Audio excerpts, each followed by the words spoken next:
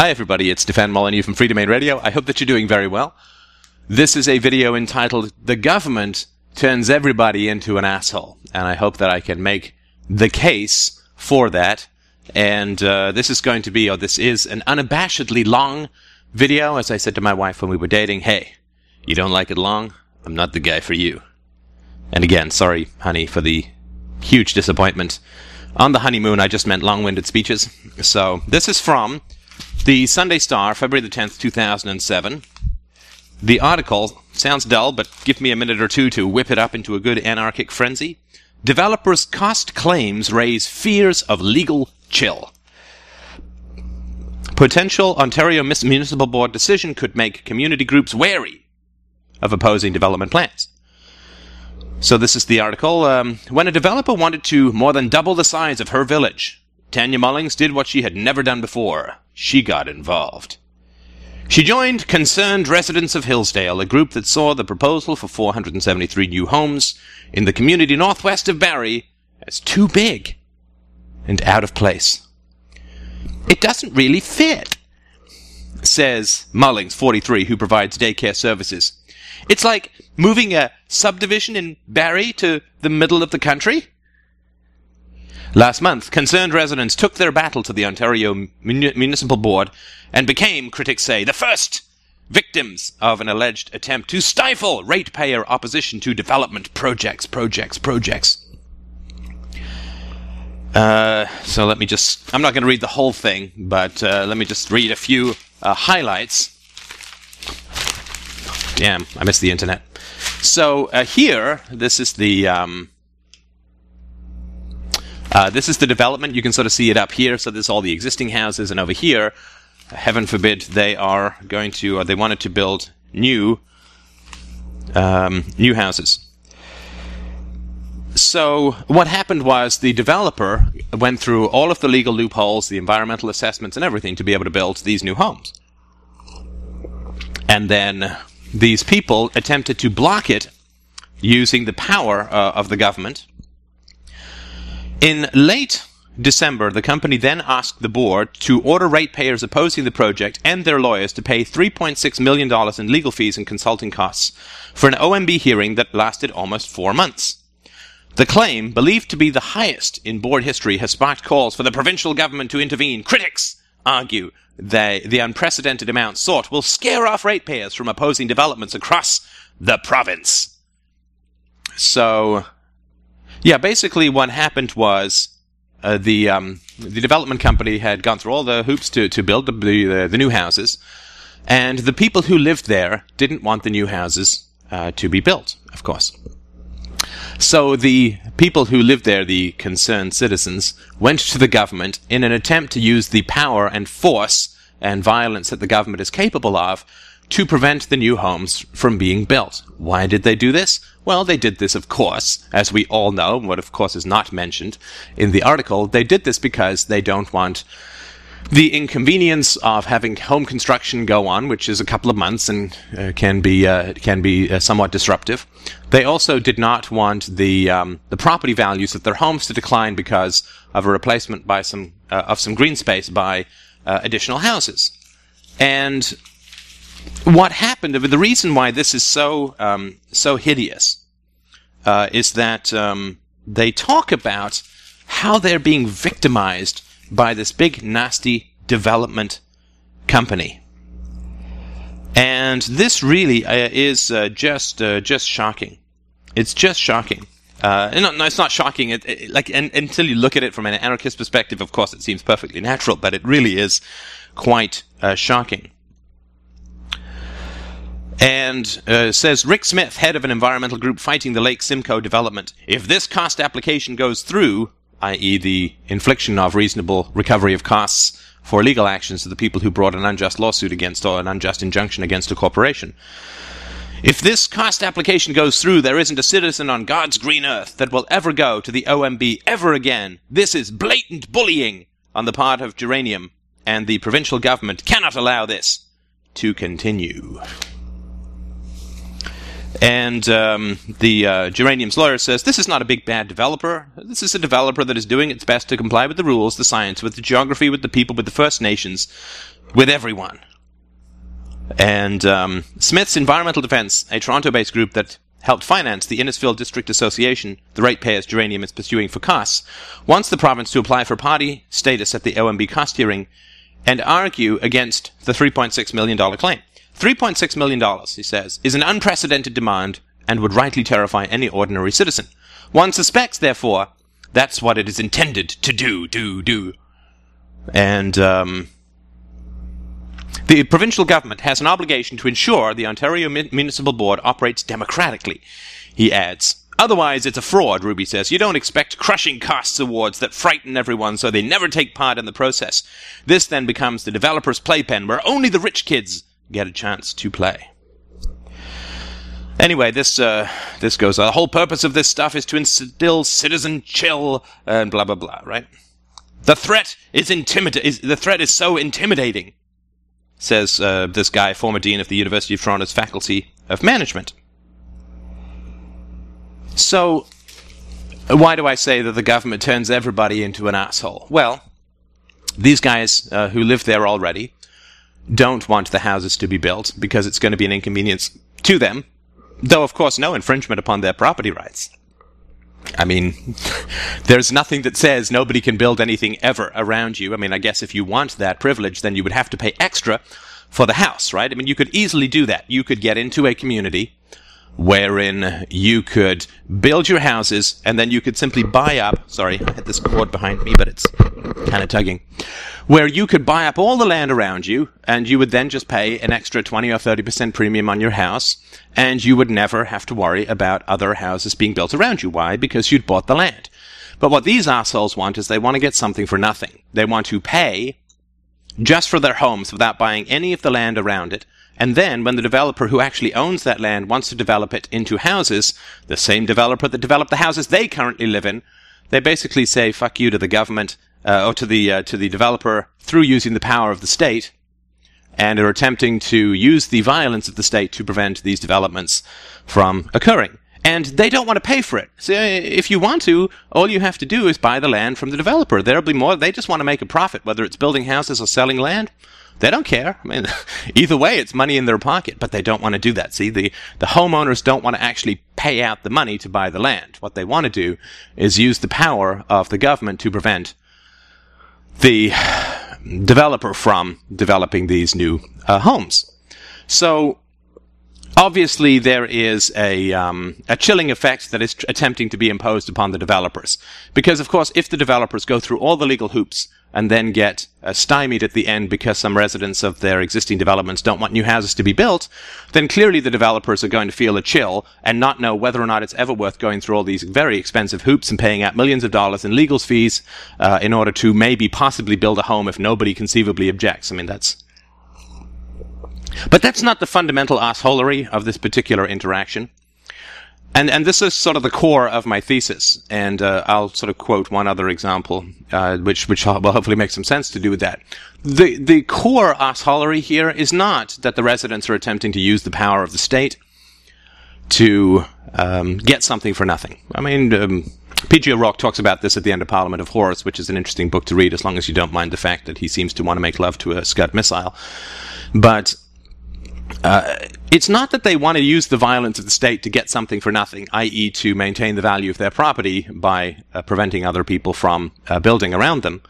That's not the fundamental assholery that's going on here. The fundamental assholery is that they have initiated the use of the government as a coercive entity to get what they want, to get something for nothing, to effectively steal from other people. And how is it that they're stealing from other people? Well, by limiting the supply of houses, they are artificially inflating the price of houses in the neighborhood, artificially inflating the price of their own home, which they have not justly gotten by buying up the land around their home, so it can't be developed. So they're imposing a kind of tax on other people and a tax on the future purchases of their own home by using the government's force to prevent people from building, from building houses around them. But the fundamental assholery is that they have initiated this process where they're attempting to use the violence of the state to steal from people or to prevent things from occurring that they don't want. And then, you see, when their initiative fails or hits a snag and the costs that they have imposed upon this developer, this $3.6 million, that the developer attempts to get back from them, suddenly they are the victim. See, that is the fundamentally corrupt assholery that goes on whenever you have a government around. It's this constant, slithery, eel-like manipulation of ethics, of this concept of ethics. Ethics used as a club, right? Like you punch somebody in the face, and then when they raise a fist back, you're like, hey, there's no need to stop being so violent. I'm just a victim. You're chilling me, and I don't want to do this. It's that kind of bullshit that is the most stomach-turning spectacle when you look at the existence of a state and what it does to people. I mean, if there was no government, then this would not be possible.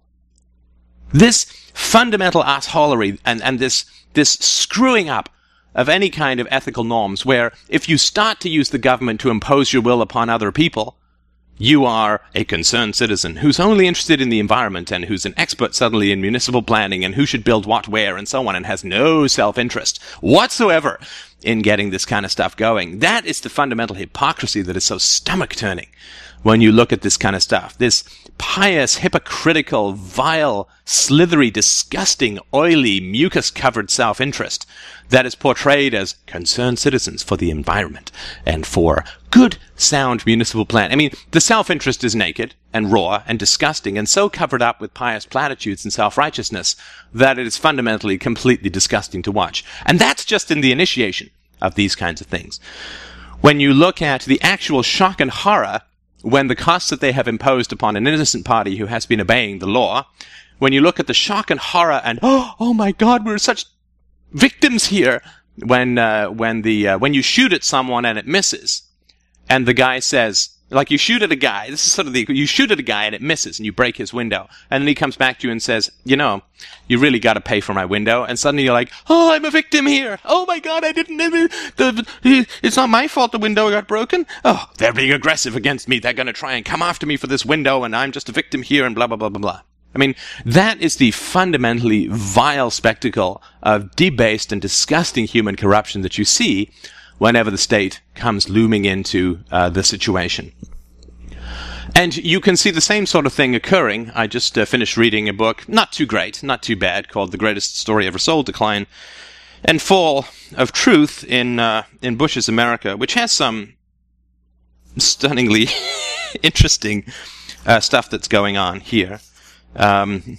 Of course, this is all about the yellow cake from Niger and Valerie Plame and the leak and the 16 words in the State of the Union address, and when did they know about the possibility that bin Laden might attack in the U.S., and when did they know that there was a possibility that the levees might break in New Orleans, and it's all of this just ridiculous. To me, it's ridiculous. Interesting stuff, because it's fascinating to see just the amount of emotional investment that people put into attempting to layer ethics over a criminal gang, but I'll just sort of mention one thing here. He's talking about the leak case about Valerie Plame. The leak case, this is from page 184, if you're interested. The leak case, he says, was about Iraq, not Niger. The political stakes were high only because the scandal was about the unmasking of an ill-conceived war, not the unmasking of a CIA operative who posed for Vanity Fair. The real crime was the sending of American men and women to war on fictitious grounds. The real victims were the American people, not the Wilsons. Isn't that amazing? The real victims of the genocide in Iraq were not the Wilsons, but the American people. The Iraqis who have to go with no clean water, 40% unemployment, a destroyed economy, who are fleeing Iraq by the hundreds of thousands every couple of months, who've been slaughtered like pigs by the hundreds of thousands. But the real victim you see here is the American people. That's some pretty significant assholery, if you don't mind me sort of saying so. And the reasons that, of course, he spends some time near the end trying to crack the supposedly unbreakable Holy Grail cipher of why America went to war. And he says, There are, of course, many plausible motives for why America would go to war in Iraq. For oil, for Israel, to avenge Saddam's assassination plot against George Bush's father, to finish the job left unfinished by that father in the First Persian Gulf War, to exercise American muscle in a slam-dunk mission, a cakewalk that might intimidate the region's terrorists and hostile states into forever holding their peace. All of these motives were present at the highest reaches of the administration, but which, if any, was the catalyst that ignited the crusade? Writing in The Assassin's Gate, America in Iraq in 2005, the journalist George Packer calls Iraq the Rashomon of wars. It's a reference to a Japanese play, I think. Concluding that it still isn't possible to be sure, and this remains the most remarkable thing about the Iraq War. Even a former Bush administration State Department official who was present at the war's creation, Richard Haas, told Packer that he expects to go to his grave not knowing the answer. And, of course, the not knowing why there was a war in Iraq takes a huge amount of self-deception, right? And this is the kind of stuff. So his answer is that Karl Rove's plan, Afghanistan was slipping off the radar screen of American voters, and the president's most grandiose objective to capture Osama bin Laden dead or alive had capsized in Tora Bora. How do you run as a vainglorious war president if the war looks as if it were winding down and the number one evildoer has escaped? And so he puts basically that they wanted to get reelected and blah, blah, blah, blah, blah. But that just begs the question. It's like, why do they want to get reelected, right? The assholery then that floats around the people who are concerned about the evils that are being done overseas and domestically, of course, by governments, the U.S. and otherwise. We'll just talk about the U.S. government for now. The question of war, at least from an anarchist perspective, which of course I think is a rational perspective, is blindingly simple. Why did America go to war in Iraq? Well, America went to war in Iraq because the war is the best way to rob the public. I mean, there's no. Why did Russia go to war in Afghanistan shortly before its collapse? Because the war is the best way to rob the public. You can't introduce a $2 billion domestic spending program and expect people to vote for it. It's not going to happen. But you can get $2 trillion apparently the final cost so far of the Iraq war. $2 trillion, you can't introduce a $2 trillion domestic program to rip off. You can't raise taxes $2 trillion and get away with it in what is left of the American fantasy of democracy. You just can't do that. But you can start a war and take $2 trillion out of the pockets of people. I mean, when the reasons for something keep changing, then you forget about the reasons that are put forward. Weapons of mass destruction, removal of a tyrant. Of course, that's George Bush looking in the mirror, right? But, I mean, all of the stuff that's put, the building of democracy in the Middle East, starting the reverse domino theory to bring peace and stability to an unstable region, all of that's nonsense, because all of that is ex post facto justifications. So when the reasonings keep changing, then you know that there's some other root cause. Like if I don't know, you're my girlfriend and I say I want to break up with you, and you say, why? And I say, well, because you keep speaking Spanish to me. And you say, well, no, I don't, and here's the proof. And I say, well, it's because you were unfaithful. I say, no, I wasn't, and here's the proof. Well, because you're a redhead. Well, no, I'm totally happy to dye my hair. Well, right? If I just keep changing my reasons, then getting fussed about the fact that my reasons aren't valid is completely ridiculous. I mean, all you're doing is avoiding the core reason. The reasoning behind the war in Iraq keeps changing, the justifications for it and so on. And all that tells us, of course, is that there is a core justification that's not being talked about. And when you want to look at the core justification that's not being talked about, you just have to look at what is continuing despite all of the protestations to the contrary. And of course, what is continuing despite all of the protestations to the contrary is the pillaging of the public purse. Just as it was in Russia and Afghanistan, just as it is now with the wars in Afghanistan and particularly Iraq. America is an imperialistic, military-based economy, like the Roman Empire, like the Austro-Hungarian Empire, like the British Empire, and thus it needs to continually have war in order to pillage the public purse. Right? I mean, that's what governments do. Right?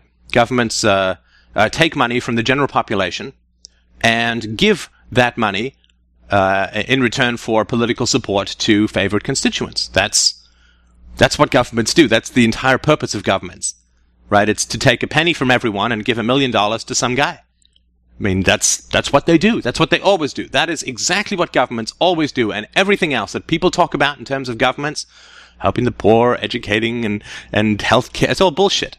Because all of that stuff comes and goes. But the one thing that is constant is that governments take a relatively small amount of money from a majority and give an enormous amount of concentrated cash to their constituents, to their political, and in return for that, so having all of this money puts you in the position of power. Power is stored up income. I mean, in terms of politics, right? Power is the capacity to give money to people, right? Money that you steal at the point of a gun through taxation and inflation and other forms of, and inflation is enforced at the point of a gun in that you're not allowed to substitute alternative currency.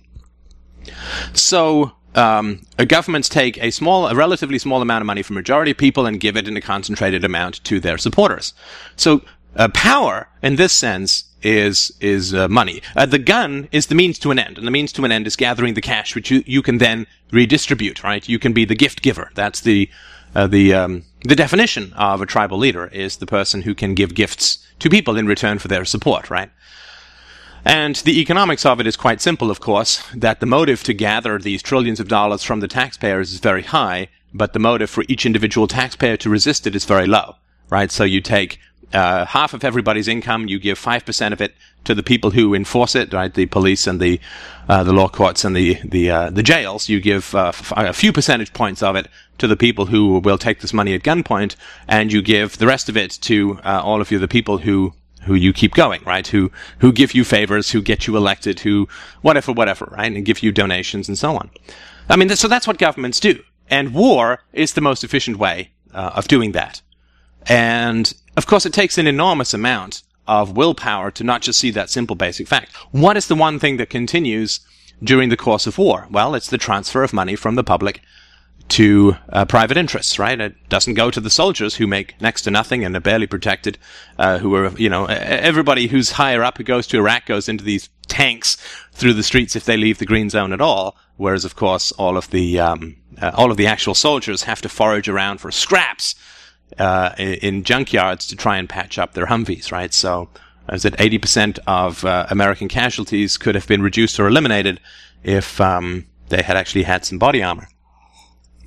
So it doesn't go to the soldiers, of course. Why would it go to the soldiers? The soldiers are already bought and paid for. They're constituents that are already dependent. And this is why the welfare state always leads to war. The welfare state always leads to war, but in a country that has not had recent experience of war, where the population is not traumatized, and which also has natural defenses, like America with peaceful neighbors to the north and south, and oceans to the east and west. But it's because the government continually needs, like it's already bought and paid for its constituents, but it always needs new constituents who are going to give it money. And so it always has to be handing out new goodies. And so the war is because the people on the inside, and this is exactly the same as was the case with the fall of the USSR. The war in Iraq is simply because the people on the inside, who know far more about the actual state of American state finances than you or I ever will. Well, maybe not ever, but certainly before the crash. They know that it can't last beyond their careers, beyond their lifetimes. So if you think of sort of the public treasury as this sort of Indiana Jones temple of gold or something, right? It's relatively organized when there's tons and tons and tons of gold, right? But when the door starts to come down, people just start grabbing whatever they can and sprinting out, right? Throwing the gold out, bringing sacks, just grabbing whatever they can and running. And, of course, the financial reality of the unsustainability of the system is becoming more and more apparent even to those of us outside of the inner circle.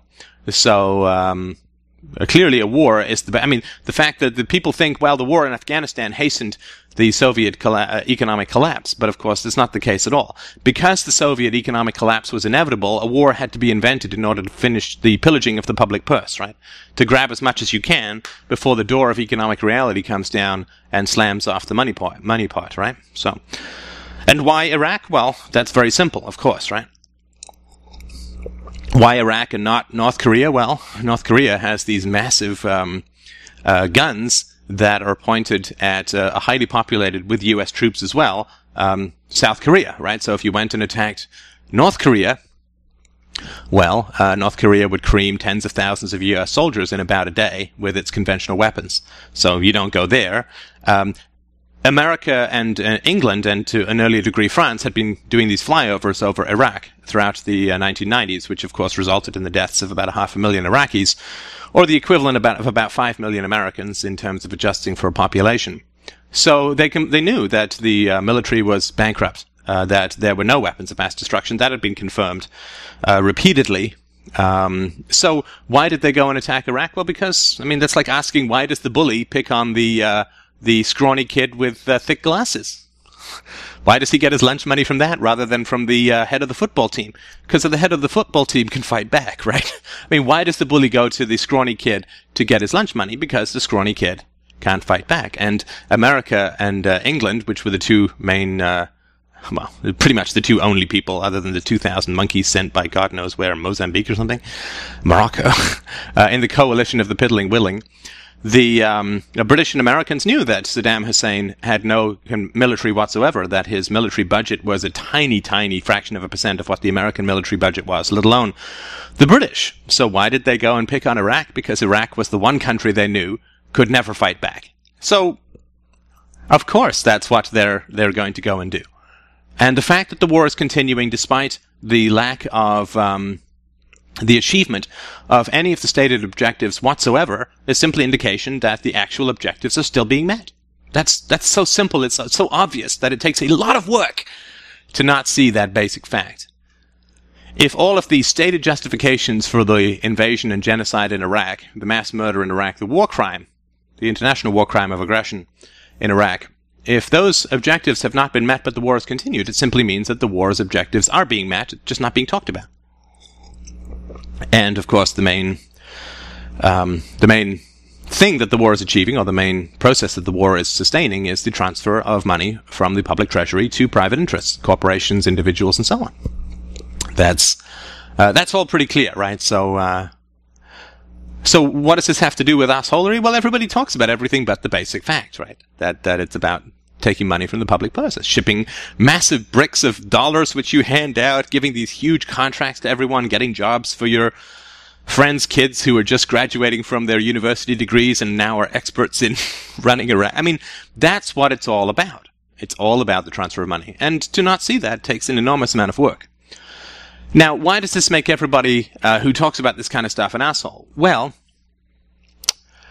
the central issue here is that this is how a culture dies. And the American culture, the American Republic, it's dead and gone. Maybe this is a Ron Paul supporter and all the people who are like, let's get back to the Constitution. They're like this embarrassing, ridiculous doctor who's down in the morgue 3 days after the patient has died saying, push some epi, let's plug him. I mean, it's ridiculous. I mean, the culture, the moral justifications, the reality the culture is so ridiculously long dead.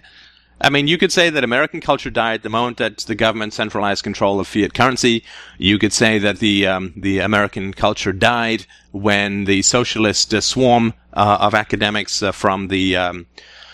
from Europe came over in the 1930s, and particularly after the war, when everybody got the GI Bill who'd been fighting in the war and went and got socialist propaganda from the European intellectuals. You could say that it died with the foundation of the socialist horror force of the Great Society. Of Roosevelt's New Deal in the 1930s. But you could certainly say, without a doubt, that the American experiment died with the creation of the Permanent Standing Army after the Second World War, the occupation and pillaging of the continued occupation, which continues to this day, and pillaging of Japan and Okinawa and the other 700 or 800 bases around the world. But I mean, the American experiment in terms of freedom and limited government is so long dead.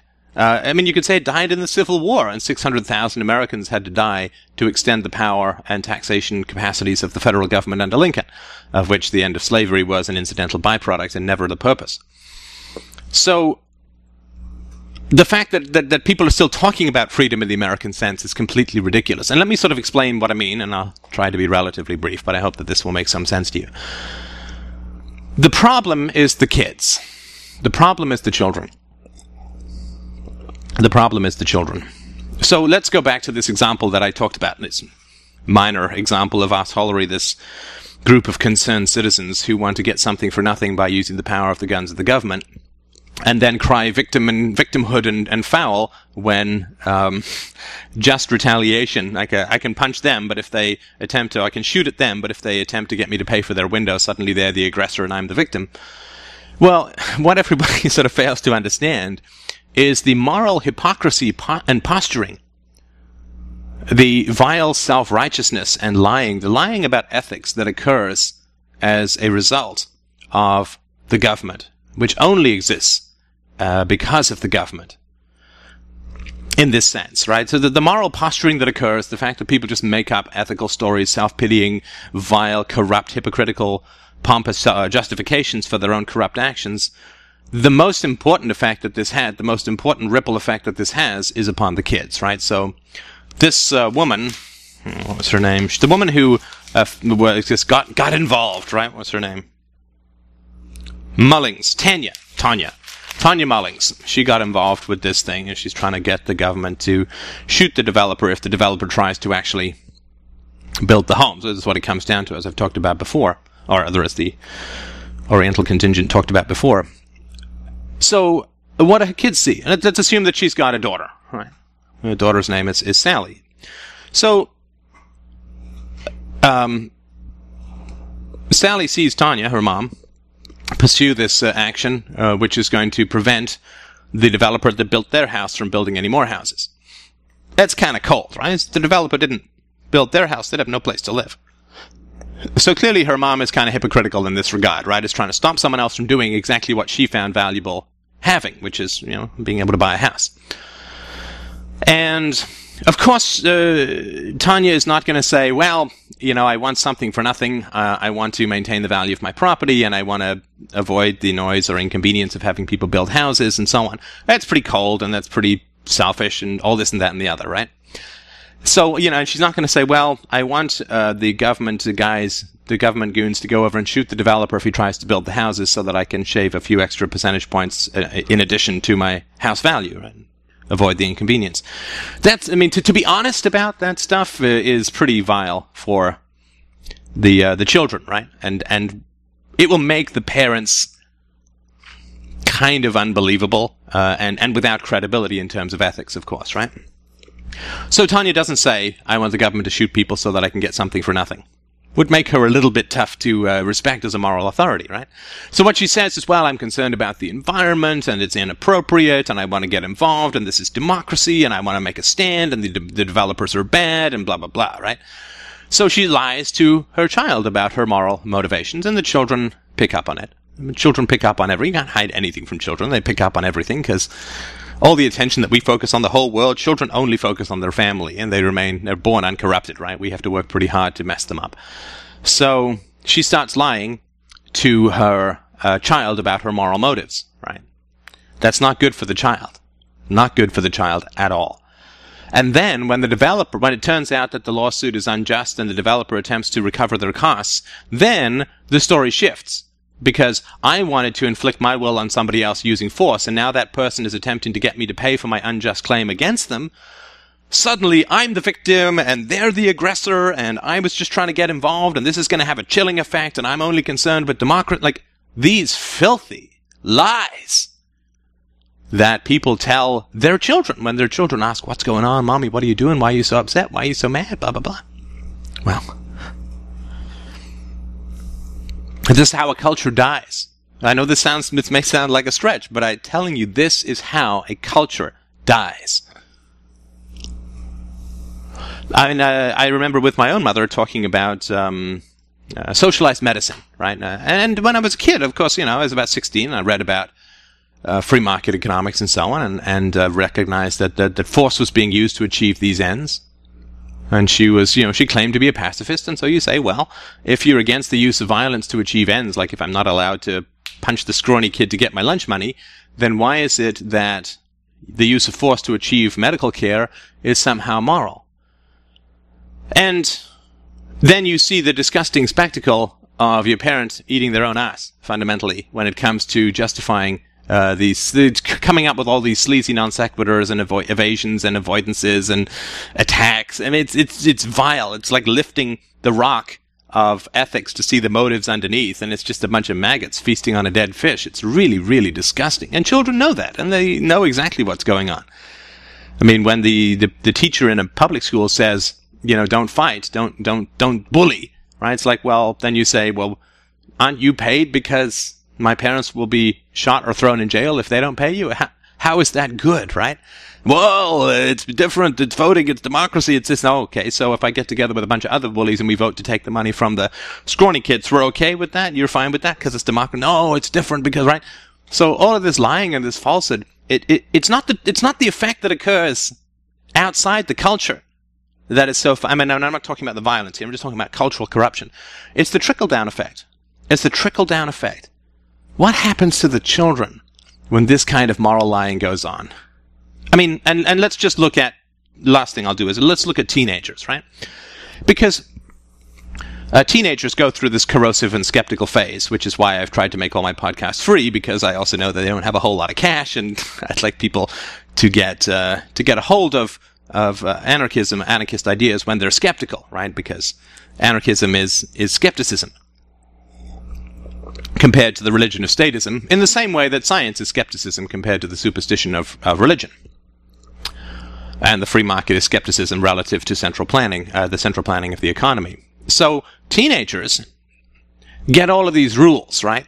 And the people become very scared of teenagers, right? Because teenagers, you can't bully them in the way that you could bully children, but you also can't bribe them in the way that people get bribed when they're adults by the system, right? In terms of jobs and scholarships and so on. So, especially 13, 14-year-olds, 15-year-olds, just when you're sort of coming into your own strength. So the society as a whole says, well, you see, murder is really bad, theft really, really bad, rape really, really bad, assault really, really bad, blah, blah, blah, blah, blah. But patriotism really, really good, right? Supporting the troops and so on. And of course, this is a massive contradiction. Massive contradiction. How can a teenager conceivably respect a society, or respect his parents, or respect his community, or respect his teachers, or respect any elders who are focusing on his moral transgressions? This is the vilest aspect of the death throes of a hypocritical and sick culture. Which is that, let's say, this teenager skips school, right? Doesn't come to his classes for an afternoon. Well, he gets hauled into the principal's office and he gets stern lectures and threats and bullying and, oh, it's bad what you're doing, it's immoral, it's irresponsible. Oh. Don't we all process at that level? It's like, okay, so the head of this system just went and ordered a genocide against an innocent people. Hundreds of thousands of people murdered, raped, tortured, robbed, falsely imprisoned, driven out of their country. That's what the head of this system did. And everyone's focusing on me skipping a class. How can I parse that? How can I make sense of that? That this principle is not looking upwards at this murderous war criminal, George Bush, the senior cabinet, all these people, murderous war criminals. He's not looking at his moral outrage is not focused upstairs at the top of this power of the person who ordered the deaths of hundreds of thousands of people. He's not focusing on that. What he's doing, you see, is he's looking down. He's looking down and he's looking at me. And he's saying, you skipped a class. I'm going to focus all my moral outrage on you because I'm so interested in ethics. You see, I only care about goodness and responsibility and respect for other people and respect for yourself. And if you steal a candy bar, we're going to press charges because we're so concerned with property rights. And if you even write a story about violence, we are going to kick you out of school because we're so concerned about minimizing violence. This guy, the war criminal, who orders the deaths of hundreds of thousands of people, well, we don't even look over there. We don't even look over there. He's not in the room. He's not part of the moral calculation. He's not part of our thinking. We don't focus on him. What we focus on, you see, is the fact that you stole a candy bar. You skipped school. You took some lunch money. When the crimes of the system overwhelm the consciousness of the citizens. 2 million Americans in prison. Massive public debts. You stole a candy bar. We're stealing your fucking future with these national debts. But you stole a candy bar. So we're going to focus on fucking you up. Humiliating you, putting you down, morally castigating you. Now we're saddling you with multi-trillion-dollar debts. But you stole a candy bar. You took somebody's lunch money. So we're going to attack you because we're so interested in ethics.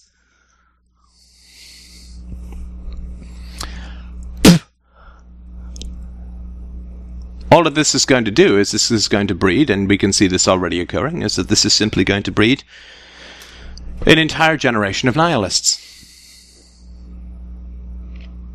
The state turns everybody into a hypocritical asshole. Because anybody who's focusing on any moral questions, who claims to be interested in social ethics or politics or virtue, anybody who's spending any time castigating other people for their moral shortcomings without looking at this war criminal, this genocider, is a monstrous and filthy hypocrite, and the young understand that. I mean, if you're the age, I get that you get that morals are just used to bully you, that nobody gives a shit about ethics in particular, that virtue is just used as a club to put you down. Like these I don't know. I mean, like the Ron Paul supporters, right? They're so concerned, you see, with upholding the law. Because the law, and the Constitution, the law, that's really important. And are they focusing, is Ron Paul saying, well, if we're interested in destructive, and what is bad for the economy and destructive violations of American law, how about the guy who invaded another innocent country that did nothing to threaten the United States, killed hundreds of thousands of people, destroyed an entire society, shattered generations of people's lives over there, caused the deaths of thousands of Americans, the maimings of tens of thousands more, destroyed American credibility, without cutting spending in other areas, raising taxes, massive debt to the future. That guy? Anybody who's not... Ron Paul's not talking about getting this guy thrown in jail. Guy violated the Geneva Convention by approving the use of torture? Enemy combatants, isn't there such thing? It's a made-up term. Might as well call them aliens from Luxembourg. No, we're going to focus, you see. We're going to see how there's parallels. We're going to focus, you see, on the illegal immigrants, because it's the illegal immigrants who are really bad for the economy, and they're breaking the law. They're breaking the law. They're not even citizens. Oh, this guy who's a citizen who ordered the deaths of millions, hundreds of thousands of people, a permanent occupation in the Middle East, swelled the ranks of the terrorists, let bin Laden get away. Oh, he doesn't exist in the conversation. He's not in the room. The problem, you see, the goddamn illegal immigrants. They're bad for the economy, not a $2 trillion war. The creation of a completely ineffectual and disruptive Department of Homeland Security, the massive expansion of federal powers under the Patriot Act, the destruction of habeas corpus, violations of the Bill of Rights. This guy we don't talk about. These guys are breaking the law. This guy's undoing the law. Oh, but these people are breaking the law, so we're going to focus on them. In the same way that the principal is going to focus on you skipping a class, not this guy committing genocide. And this is the death throes of a culture. The culture is dead and gone. Dead and gone. Done, done, done! And you can either go down the drain of history with the offal and the shit and the hypocrisy of a dead, leprous, and rotted culture. Oh, you can just fucking flush and start to look towards building something better, something new, something rational, something consistent, something benevolent, something considerate, something virtuous, something compassionate, something honest, something good, which is anarchism, a stateless society where you may still have assholes around, but at least we'll have privatized being an asshole, which means it will be much less economically efficient, and so we'll get far fewer of them. And that's something to aim for. Thank you so much for watching. I will talk to you soon.